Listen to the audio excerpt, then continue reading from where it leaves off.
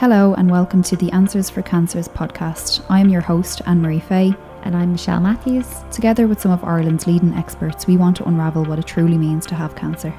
From consultant diagnosis to treatment plans, from managing your symptoms to supports available, we have it covered. So whether you're a nurse working in oncology or have been personally affected by cancer, this podcast is for you. Dr. Mary Rogan is a retired GP, psychosexual therapist and author of Sex for Simple Humans. She set up a free sexual dysfunction clinic in University Hospital Galway where problems such as erectile dysfunction are addressed. She is a member of the ISSM Communications Committee and of the LTPC European Lobby Group. She has a Master's in CBT and a Fellowship in Sexual Medicine, and her book Sex for Simple Humans is also available on Amazon. We feel extremely privileged to have Dr. Rogan on our podcast today. She gives us advice as nurses as to how we can approach the topic of erectile dysfunction and also explains all the different types of supports that are available as well. This conversation has been transformative in how we care for our patients, and we hope you get as much from this conversation as we have. Just a little disclaimer, this podcast was recorded over Zoom and we started recording mid-conversation because Mary actually was given so much informative information before we even started answering our questions, and we wanted to make sure we captured every little bit for you. So don't be alarmed if you feel like you're missing some of the conversation. You're not, but hold on because it will all make sense as soon as the conversation starts to flow. And as always, please do like and subscribe to our podcast because it really supports us and it lets other people know that we're here as well. You can also find us on Instagram at the Answers for Cancers podcast, where we'll give you weekly updates on what's coming up next. Thank you so much for all of your support so far, and we hope you enjoy this conversation. You know what I mean? The whole body. Whereas in hospital now it's become much more reductionist and you're dealing with one particular area. So It's harder to know the patients. But general practice has become a bit better at it. But hospital medicine, I suppose there's a lot of reasons. It's a cultural thing, and it's also the fact that it's so busy. Yeah. I think that's it. And it's so hard sometimes just to find the time where you can actually see people privately, where there's not, people either side of them to ask them these questions. It's a little bit easier with COVID now. Obviously, there's a lot more social distancing and stuff. But then I think, like I said it to you back last year when we spoke, Mary, like I was saying to you, I just really struggled, like, how do I ask the questions? And you said, why don't you say, are you having any problems with intimacy? And so I started saying that, and actually I had a much better response when I started saying that because I felt more comfortable saying it, Well, you see, you're not intruding. I was talking to a lady today who wants me to do a video on a couple of things, but I'll do one. But she was talking about asking people about or raising the topic, and I said to her, and I'm like a broken record with this, but it's true. All the research says that the patient is waiting for the healthcare provider, be it nurse, physio, specialist nurse, a gynecologist, whatever. GP, they're waiting for us as healthcare providers to open the door. If you're looking at Plicit, which is the model we use, permission giving being the first. You have to give permission, and the only way you can give permission is by asking the question, because some of them will ask, but an awful lot of them won't.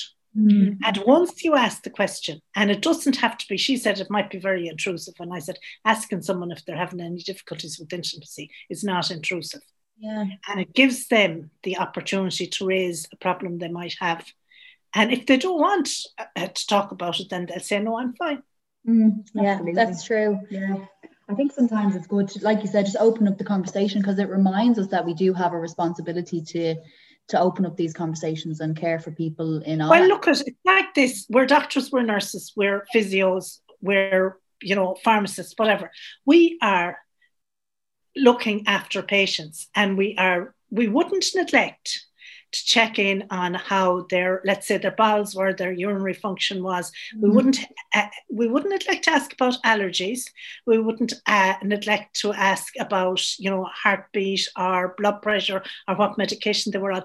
And yet we're leaving this out. And I mean, to me, that's just downright unethical. Yeah, you're right. Yeah, absolutely. And we don't work like that in any other way. So we need to bring this in? I think the Irish culture definitely plays a big part in it. You know, like historically, our country just isn't really open to those conversations. But come here, we should be, because I mean, look at how much there is out there about sex. Look at how much there is on social media.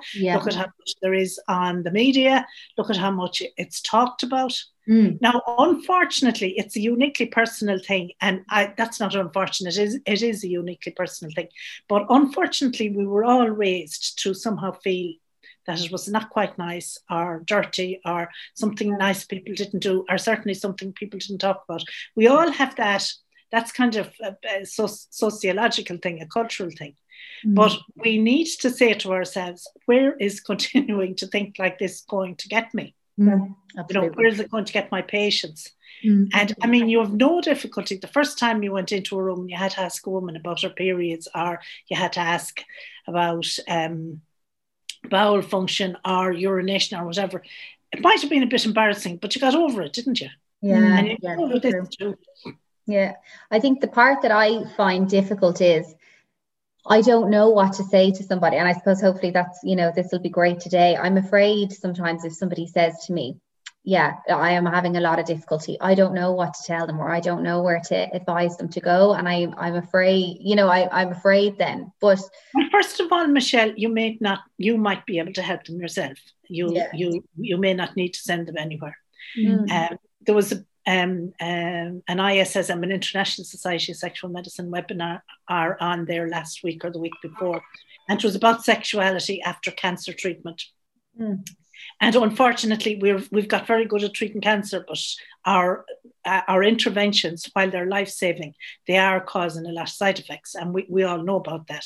And you were talking in the context of prostate cancer, but it happens with a lot of cancers and a lot of illnesses in general. And now, where was I going with that? Basically, a lot of people who were on that, it was a worldwide, you know, audience of this webinar, and it was very, very good. And one guy was asked, where do we get training? Where do we learn more about this? And he said, well, the first thing you always have to take note of is your patient will teach you. And I thought it was very profound. Your patient will ask the questions that need to be answered. Your patient will teach you. Now, you will have the basic knowledge. Hopefully after this, you'll have a few bits more, but you have a lot of it already. There's a lovely, and I don't know, he's an oncosexologist, I think.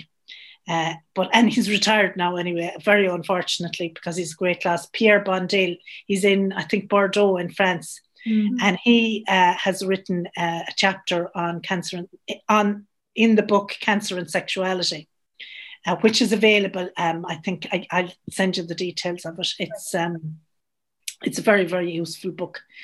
Nothing too elaborate. Do you know what I mean? There isn't. It's a book you can refer to, and you can get an answer fairly quickly to a question. It hasn't got big long chapters or anything like that. But Pierre says that of people who have sexual difficulties, 1/3 will want to just mention. So 1/3 of the people you ask, are you having difficulties with intimacy? They'll just want to mention it. They won't want you to do anything other than listen to them. And, you know, validate the fact that it's there and say, yeah, that can happen. And we can help if you wish. And they'll say, no, that's fine. I just wanted to mention it. 1/3 will look for basic information that you will be able to give them. So you'll be able to say, yeah, it does happen. PDE5 inhibitors can help. And because a lot of this work is left to you, the nurses, you're going to have to know that they need to go on, let's say, what I always advise is sildenafil 25 milligrams daily. And if they want to try and have sex, then, you know, to take an extra on-demand dose, and they can take up to 100 milligrams a day. And in order to be able to get enough, because people have the idea that you can only get 4 a month. You'll only be reimbursed for 4 a month, either on the GMS or the drugs benefit scheme, but you can get as many as you want. But if there's a financial problem, which there can be, some of these guys coming in don't have the money to be buying extra tablets. What I say to them is ask for a prescription for 4 by 100 milligrams. Get the chemist to make 4 halves of each of these tablets. You have 16. Pay for another 4 yourself, and you have enough for a month and 2 days into the next month. Brilliant. And what that does is that improves the blood flow to the corpora cavernosa. And the corpora cavernosa of the penis are like a fridge. They need to go on and off. So guys get intermittent erections, and it's nothing to do with being turned on or horny or anything to do with sex. It's that the corpora cavernosa are being flushed. So like a fridge going on and off. So if they have, for example, if they've had an intervention like prostatectomy or radiotherapy, either external beam or brachytherapy, and they're having erectile difficulties, using the PGE5 daily will help to flush the area with blood and will keep the corpora healthy. And then if they need it, for example, if they had gone through all the other interventions and nothing had worked, and they were going to go and get implants, which are being done here in Ireland now, and they should be a lot more available, but we're working on that. We're working on better access for patients. It's easier when the surgery they do to put in implants. They take out the corpora cavernosa. I presume they curette them out. I couldn't watch surgery. I don't know. But they remove them, and I presume they curette them, because I don't see how else they get them out. And if they are healthier and not fibrosed and scarred because of lack of blood flow to the area, then it's easier to put in the implants. So I suppose, just to start with the basics then, could you tell us a little bit about what is erectile dysfunction? Right. Well, erectile dysfunction is when the Jenny, that's a difficult question to answer. Well, let's say an erection happens when desire begins in the brain. So we'll go through the sexual response sequence. So the guy gets turned on. The messages go from the brain via the nerves, spinal nerves, and blood vessels to the penis. Blood flows into the corpora cavernosa. It doesn't flow out unless there's a leak. The penis becomes gradually more and more engorged. Eventually, you get to the stage of plateau, which is where the sensation prior to orgasm is at its height. It's followed by orgasm, and that's followed by resolution and a refractory period where the guy won't get an erection again. Now, if anything happens to interrupt, what you need for an erection is you need the right stimulation, you need the right blood supply, and you need the right nerve supply. And if any of those are missing, then you're going to have a problem with erections. Mm-hmm. And in the context of age, guys don't have as firm erections as they get older, maybe because testosterone goes down by 1% per year after the age of 40. Maybe there's other problems like atherosclerosis, so the blood supply is compromised.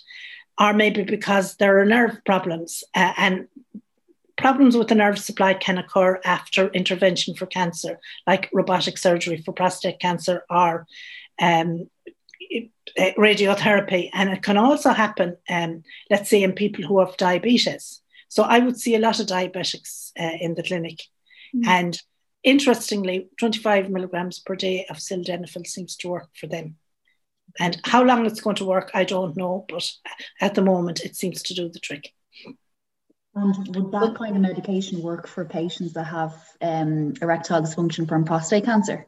Yeah, we talk about prehabilitation and we talk about sexual rehabilitation. And really, even though it's a difficult one, because when you see a patient, or the patient has been seen by a consultant and given a diagnosis of prostate cancer. Now, being given a diagnosis of prostate cancer or of any kind of cancer is huge. It's devastating. And at that stage, we should be talking about, preserving the blood flow insofar as we can to the corpora cavernosa. And that's when we should be suggesting that they start on sildenafil. At least this is what the experts say. Now, there's no joined up thinking, there's no standard protocol, there's no accepted protocol anywhere, unfortunately, yet for prehabilitation or sexual rehabilitation. But it's being done, and there are various dosages used in various places. What I suggest is 25 milligrams daily, and maybe extra on demand if they're going to try and stimulate themselves and have sex. But, that differs. And so just because you go to your consultant as a patient and you're given a different prescription to the one I'm suggesting doesn't mean that's not right. Do you know what I mean? Mm-hmm. The most important thing is that you get the medication and you take it. Okay. And you mentioned there about the radical prostatectomy and the radiation therapy affecting the erectile dysfunction. Does therapies like hormone therapy affect it as well? It does, yeah, and it also has a lot of side effects, as you know, and it also causes, knocks out desire. Mm-hmm.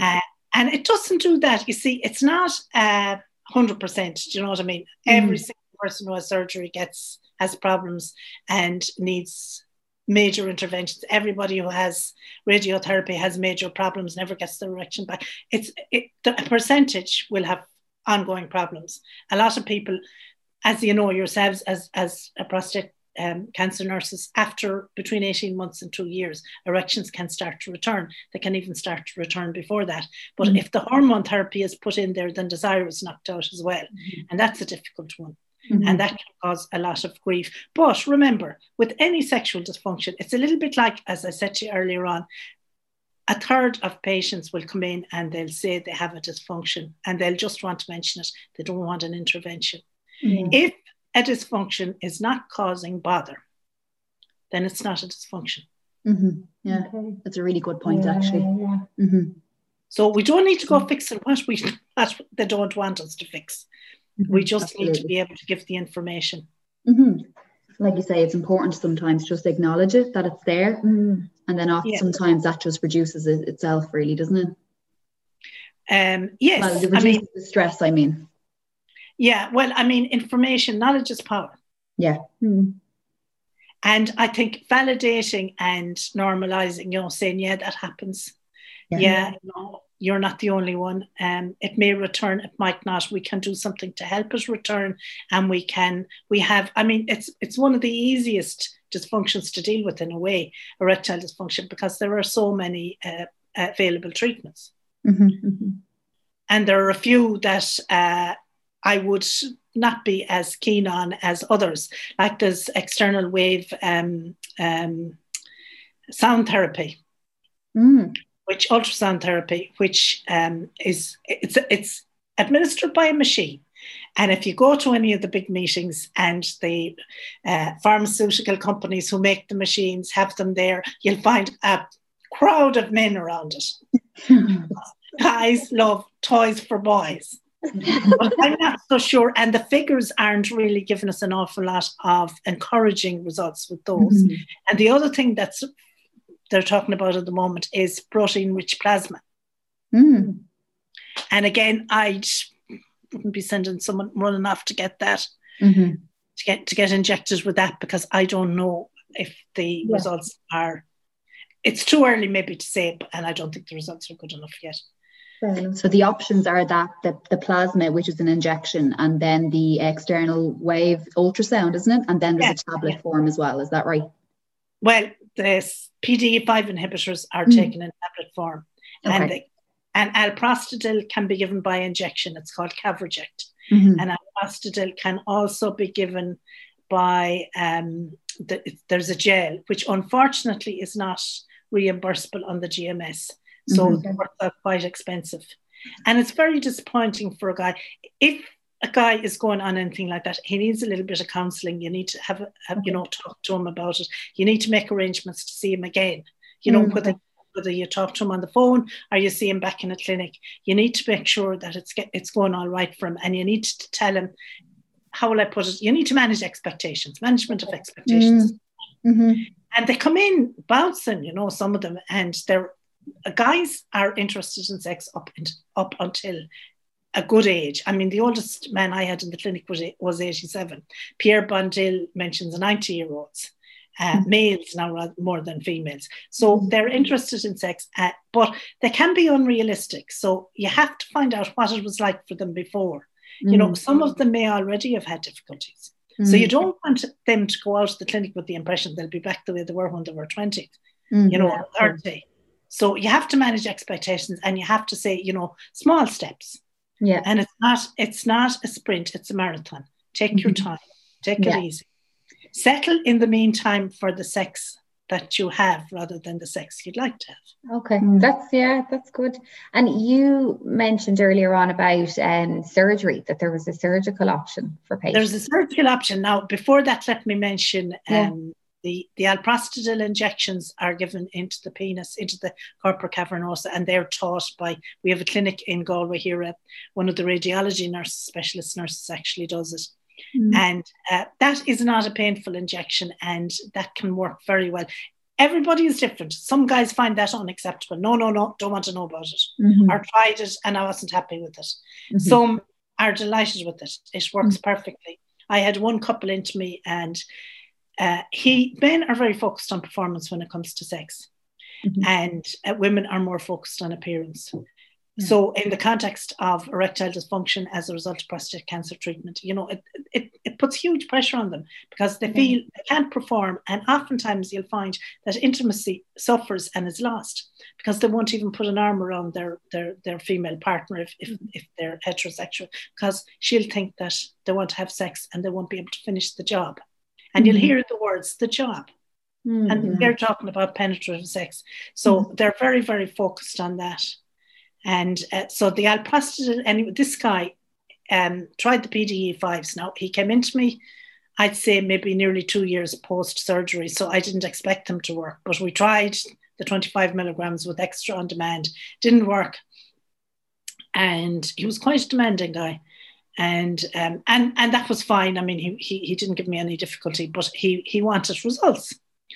And I sent him off to Ger in the Caverject clinic, and they came back to see me once, and I wanted to do some more work with them on intimacy and the relationship, because I felt that, he was very focused on performance, and the wife was there. She attended with them. She'd have liked a little bit more than just technical excellence in sexual act, and she wasn't getting it.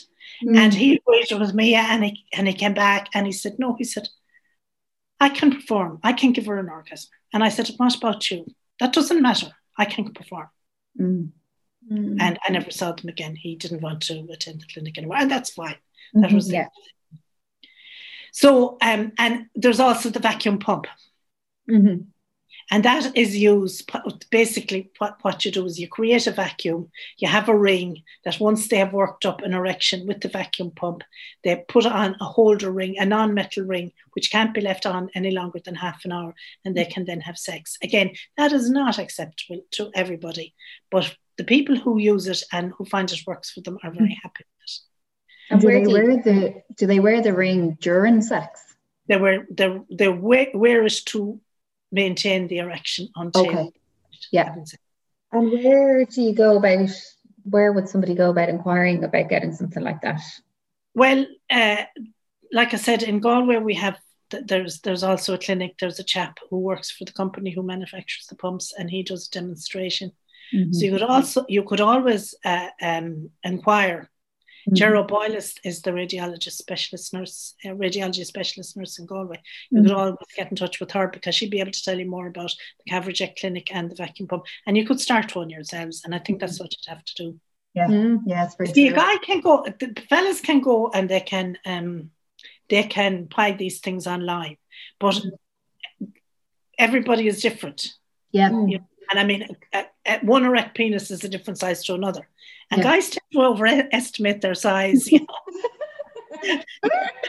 might be like women with bra cup sizes, I don't know, but they tend to overestimate, and you have to allow for that. So they may get something that's too big, and the ring absolutely, and like you say, like there's so many options. They're not going to go back with it, There's no return policy, is there? I don't know about return policy, but they'll be too embarrassed. Absolutely. But like you say, everyone's an individual, and there's so many options. So it's important to speak to the healthcare provider and go through these options and make the most informed decision for yourself, really, isn't it? Exactly. And the most urologists, whether it be a consultant or a reg or SHO, they'll have that information. They'll be able to tell them a bit about it. But like I said, you should set up. What hospital are you in? The Mater and the Mater Private. Okay, well, you should set up your own clinic. That's a good point. Always setting up our own initiative, so you never know. You never know, Mary. Well, if you've done this now, you can do that. Ger O'Boyle, I think one of the urologists encouraged her to do it and backed her to do it, and she went over to the USA, and she trained in how to do the injections with John Mulhall. Now, John Mulhall is a giant in sexual medicine, and he's a UCD graduate. He's an Irishman. Okay. I'm sure he works out of Sloan Kettering in New York. Oh yeah, there's a lot of our doctors have big links to Sloan Kettering. All right. There, yeah. Okay. So. And Mary, I suppose continuing on, are there things that patients can do to help themselves at home? Like, is there anything like in terms of like exercise, diet, anything like that that would help with erectile? Well, general good health is always important, and people who have cancer and treatment for cancer, they are at higher risk according to the statistics for other health problems. The thing that reminds me of that is I had a patient who had high cholesterol, and he was hypertensive, and he got all that under control, and he was on his statins, and he was well, and he developed prostate cancer, and he was very engaged with dealing with his erections, and he was very open with speaking about it, and it was before I did all this training, so I was a small bit taken aback. Not that I was embarrassed about it, but to try and keep up with them information wise. But and he did very well in that context. I think he got a vacuum pump and he was very happy with it. But the next thing then, I said to him a couple of times, "What about the statins? What about the blood sugar?" "Oh, they're fine, they're fine." And the next thing, he has. I don't know, did he have an episode of angina or did he have an AMI? But anyway, he ended up under the cardiologist, and he had forgotten, you see, to look after his other bodily systems. So he got away with it. He went back on his meds. He did very well. I think he probably had a stent or two. But so it's important. Look after the health in general. Look after mental health. Yeah. Mental health. I mean, I've written a book called Sex for Simple Humans. I think I mentioned it to you before. That's all covered in that. Anna Maria Giraldi, who's the current president of the ISSM, and she's a psychiatrist in Denmark, and she would tell you, as will a lot of psychiatrists working in the area, 50% of people with sexual dysfunction have depression. 50% of people with depression have sexual dysfunction. So keeping healthy, both in body and in mind, taking exercise, not giving up the kiss, the cuddle, the hug, the holding hands. Stay close. You don't necessarily have to try and have penetrative sex. Guys who have erectile dysfunction can still have an orgasm. It's possible to orgasm on a soft penis. Most of them have discovered that for themselves. Another one hasn't. So it's always worth saying it to them. And sex isn't all about erections and penetration. They can satisfy each other in other ways, and they should. Barry McCarthy, who has written loads of books, including Coping with Erectile Dysfunction, but he has written a book called Enduring Desire and a guide to lifelong love and happiness, with sex. And it's a book well worth having, and a book well worth people buying. And he talks about the concept of good enough sex. And we all have to settle for good enough in our lives anyway. You'd both love to be perfect nurses, but because you're human, you can't be perfect. You can come as close to it as you can, but you have to settle for good enough. Our patients have to managing expectations, isn't it? Yeah, it does. Yeah, it links in with that. Well, the expectations thing is really important because you need to find out what it was like before for them. And sometimes, like I've been blindsided myself, and it's my own fault, because you'll have seen the male partner in the clinic and they'll be very enthused about working on the erections. And the next thing, I'll ask to meet the female partner, and a very glum-looking lady will come in and she doesn't want sex. Thank you very much. She gave that up years ago and she's not going back to it now. A whole other area. So, that's a whole other podcast, yeah. Actually moved very smoothly on to my next question, which was, as a partner, what can be expected? Yeah, well, like I said, you as nurses should see the partner as well. And remember, not every partner is female. There are lots of gay men out there.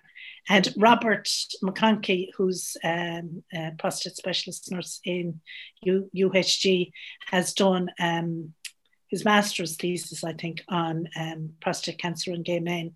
So you could look up, I'm sure he has that. I'm sure it's available. If it's not published, I'm sure he'd share it with you. But basically, apparently the sexual repertoire of gay men is mainly oral sex. So you can imagine how difficult prostate cancer treatment would be for them, because you have the twin scourges of prostate cancer treatment.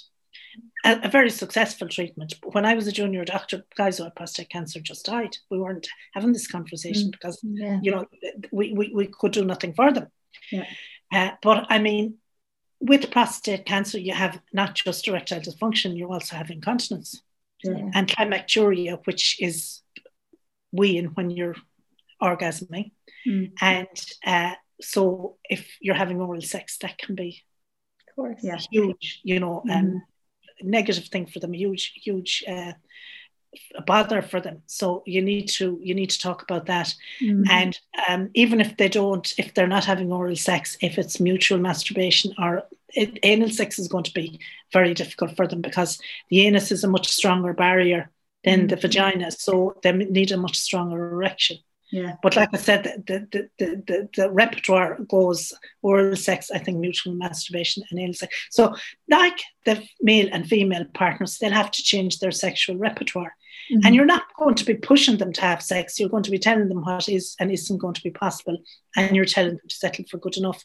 And John Mulhall wrote an article, it was last January, back in the midst of the time, before we had this COVID thing. He had an article in the Journal of Sexual Medicine, how to cope with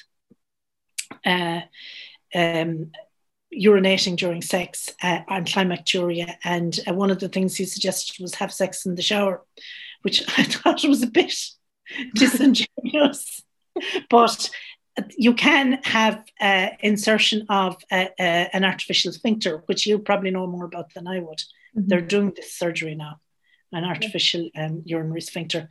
And you can also get some kind of a loop you can put on the top of the penis, or you can take something like an old tricyclic antidepressant, 25 milligrams of amitriptyline before sex, and that can reduce the length of, or increase the length of time before they urinate. Oh, okay. I never knew that. I suppose, Mary, like as nurses assessing patients, do you have any tips on how they can bring this topic up of erectile dysfunction? Well, I think having, and the NCCP, and this really puzzles me, they spent a lot of money doing, and brought a load of us to Dublin loads of times, to do up an information leaflet on sex, erectile dysfunction after prostate cancer treatment. And they did another one on sexuality after pelvic cancer treatment, because any pelvic cancer treatment can cause problems. And the leaflets are all there. There's loads of them in UHD, but I don't see too many of them going out with patients. And I think it's because people are very busy and they haven't maybe thought about it, but they should get that leaflet as soon as they're done.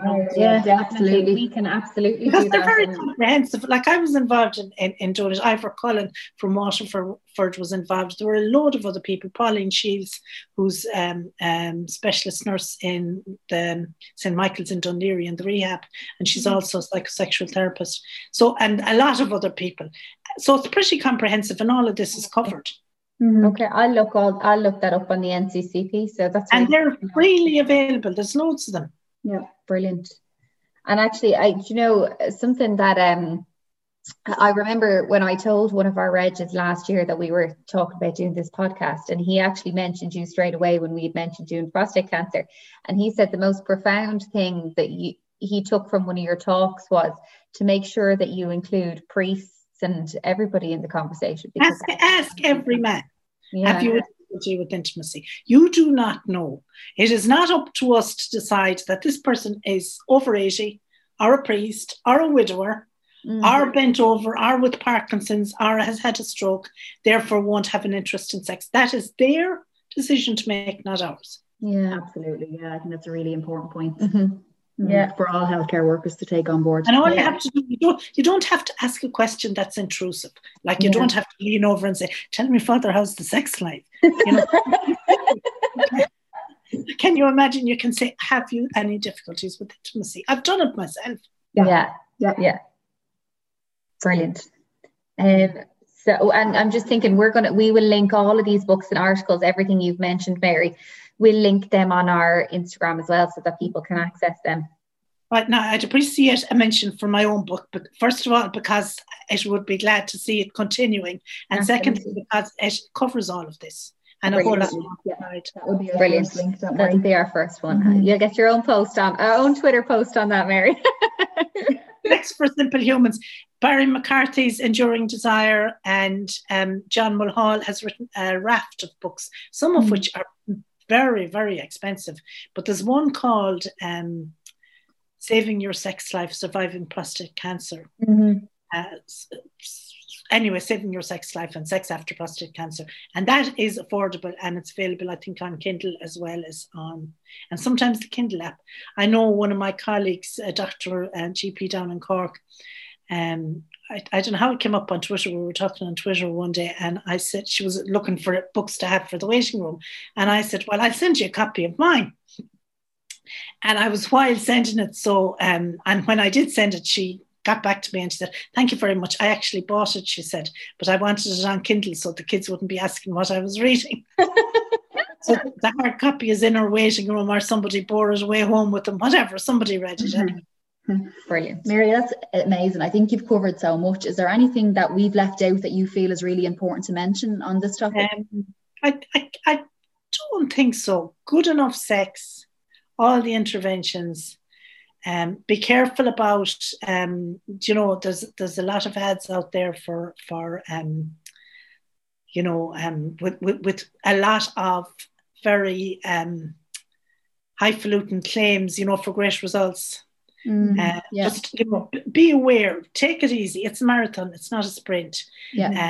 Baby steps, and look at the relationship and talk. I suppose that's the most important thing. It's good to talk. Communication is huge.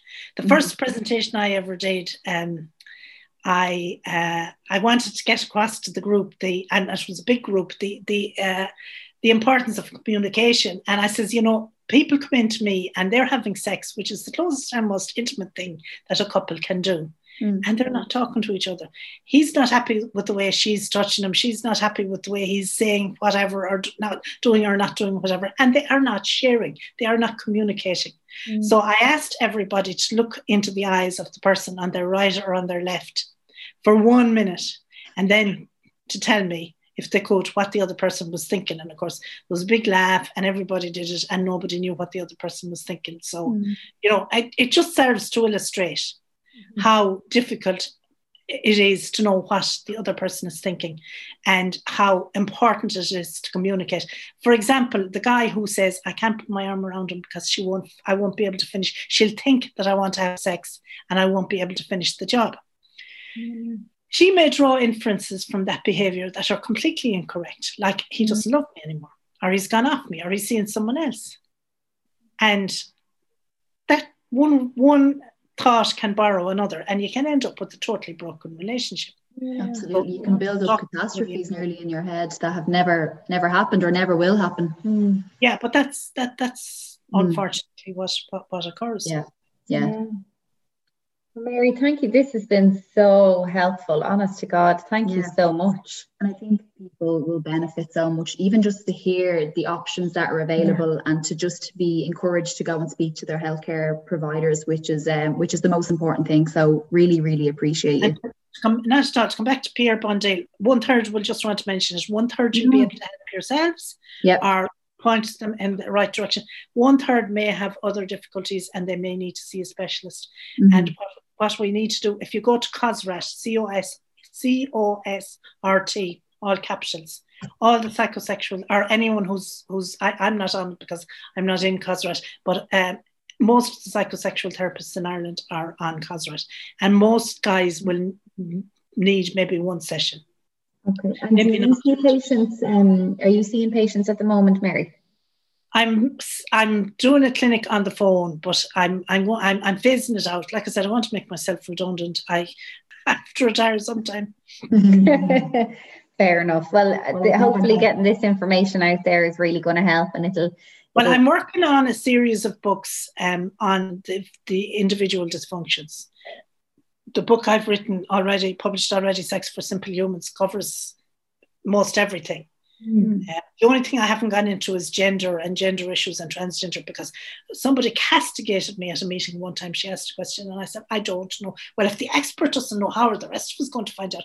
And my husband said when I came home, I was left with my mouth open. He said, well, you could have told her that was a whole area of its own, which it is. Absolutely. I'm not covering that, but everything else. And I've started the book on erectile dysfunction. I'll get it out as quickly as possible. I'll let you know about it. Thank you, please. That'd be so helpful. Well, listen, thank you so much, Mary. It's lovely to meet you. And you're quite famous in our hospital. Yeah. You've been recommended by so many people, so it's great to actually meet you. Yeah, well, we spoke to Prof McCaffrey and we said we were doing this sit up. Mary Rogan, is it? Famous or infamous. Anyway, listen, you're great girls to do this, and it's badly needed, and I'm delighted. You're at the beginning of making me redundant, which is great. Thank you so much, Mary. Lovely to meet you. Thanks for listening to the Answers for Cancers podcast. Please share this podcast with anybody who you think it might help. Also, if you can like and subscribe, it lets people know we're here.